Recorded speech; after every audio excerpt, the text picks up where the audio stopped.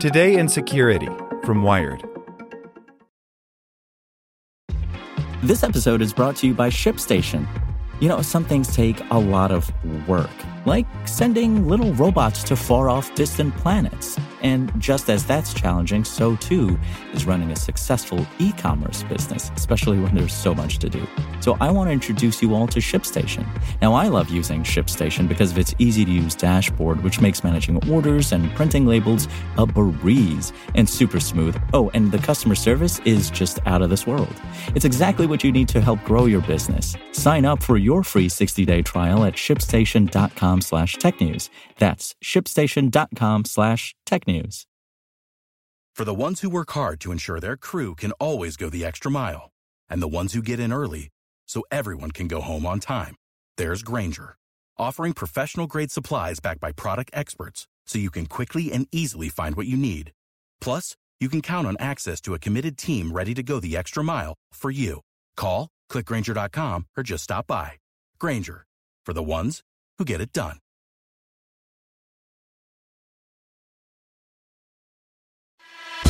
Here's today's spoken edition of Wired. Congress renews warrantless surveillance and makes it even worse. By Louise Matsakis. In 2013, Edward Snowden revealed that the National Security Agency was legally collecting millions of Americans' phone calls and electronic communications, including emails, Facebook messages, and browsing histories, without a warrant. Congress has now decided not only to reauthorize these programs, but also to expand some of their most invasive techniques. The spying initiatives Snowden brought to light are authorized under Section 702 of the 2008 FISA Amendments Act, which was set to expire later this month. On Thursday, Congress voted down an effort to reform Section 702 and instead passed a bill that expanded warrantless surveillance of U.S. citizens and foreigners. The newly passed bill reauthorizes Section 702 for 6 years, long after President Trump's first term in office will have expired. The amendment that the House of Representatives shot down would have added significant privacy safeguards to the law, including the requirement that intelligence agents get a warrant in many cases before searching through emails and other digital communications belonging to U.S. citizens. The bill Congress did pass, meanwhile, codifies some of the most troubling aspects of Section 702, according to privacy advocates.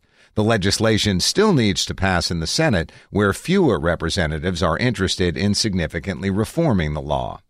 Section 702 is intended to allow intelligence officials to electronically surveil non-U.S. persons reasonably believed to be located outside the United States without a warrant. The NSA collects millions of video chats, instant messages, and emails under Section 702 by compelling companies like Facebook, AT&T, and Google to hand them over. The law also allows the FBI to search through the NSA's database without a warrant, constituting what critics like Democratic Senator Ron Wyden call a backdoor to the Fourth Amendment. The law technically only authorizes the collection of communications belonging to foreign individuals, but citizens and permanent residents easily get swept into the dragnet. For example, Americans who communicate with foreigners may be included. That appears to be the case with Michael Flynn, Trump's former national security advisor. Flynn's communications with Sergei Kislyak were collected when intelligence officials conducted routine surveillance on the former Russian ambassador to the U.S. Some gains to 702 reform had been made prior to this most recent bill. In April, the NSA halted one kind of surveillance authorized under Section 702, referred to as so-called about collection. It stopped amassing conversations concerning foreign targets, but that weren't from the targets themselves. If two people discussed a terrorist's email address in a text, for example, their communications could previously get swept into an NSA database despite not being of specific intelligence interest themselves.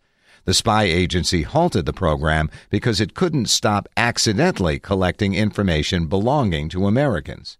But the bill newly passed by Congress opens the door to reintroducing about collection in emergency situations only. though what constitutes an emergency isn't specified, leaving room for broad interpretation. In the event that about collection did resume, experts say the new legislation would allow for a far more broad implementation. Now, just mentioning a target rather than an identifier like their email address could get you sucked into the dragnet.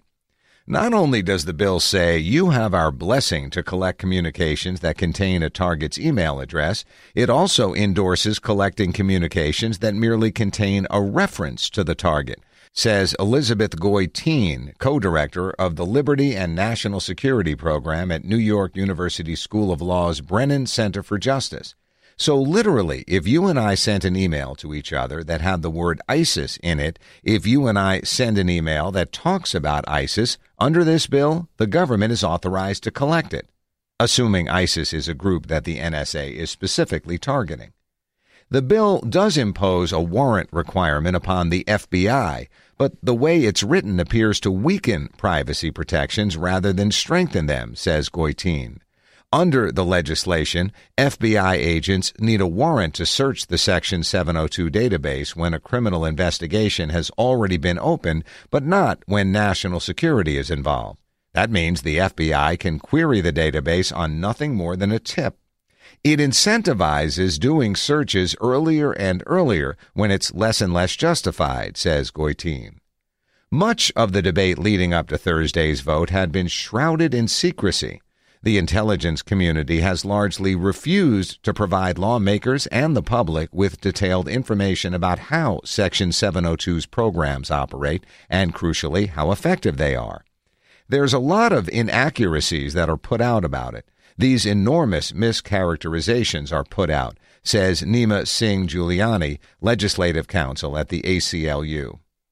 During the lead-up to the vote, the House Permanent Select Committee on Intelligence, chaired by Republican Congressman Devin Nunes, circulated a fear-mongering flyer that said adding privacy protections to Section 702 would make it impossible for law enforcement to surface intelligence about a hypothetical suspicious vehicle parked outside the Washington Monument. The misleading rhetoric around Section 702 tripped up Trump Thursday as he appeared to contradict his own party's stance on the bill just hours before the vote. In a tweet, the president implied, falsely, that the law had given intelligence officials the legal authority to spy on his campaign. The message came merely a day after the White House Press Secretary Hope Hicks released a statement in support of the law. House votes on controversial FISA Act today. This is the act that may have been used, with the help of the discredited and phony dossier, to so badly surveil and abuse the Trump campaign by the previous administration and others, Trump tweeted. The president was likely steered away from his official position by a Fox News broadcast, during which Libertarian Judge Andrew Napolitano told the president that Section 702 is not the way to go. Trump's tweets appeared moments after the segment. An hour later, Trump reverted to the party line. In a follow-up tweet, he said, "We need Section 702. Frankly, the president doesn't seem to understand how Section 702 works. He's not alone.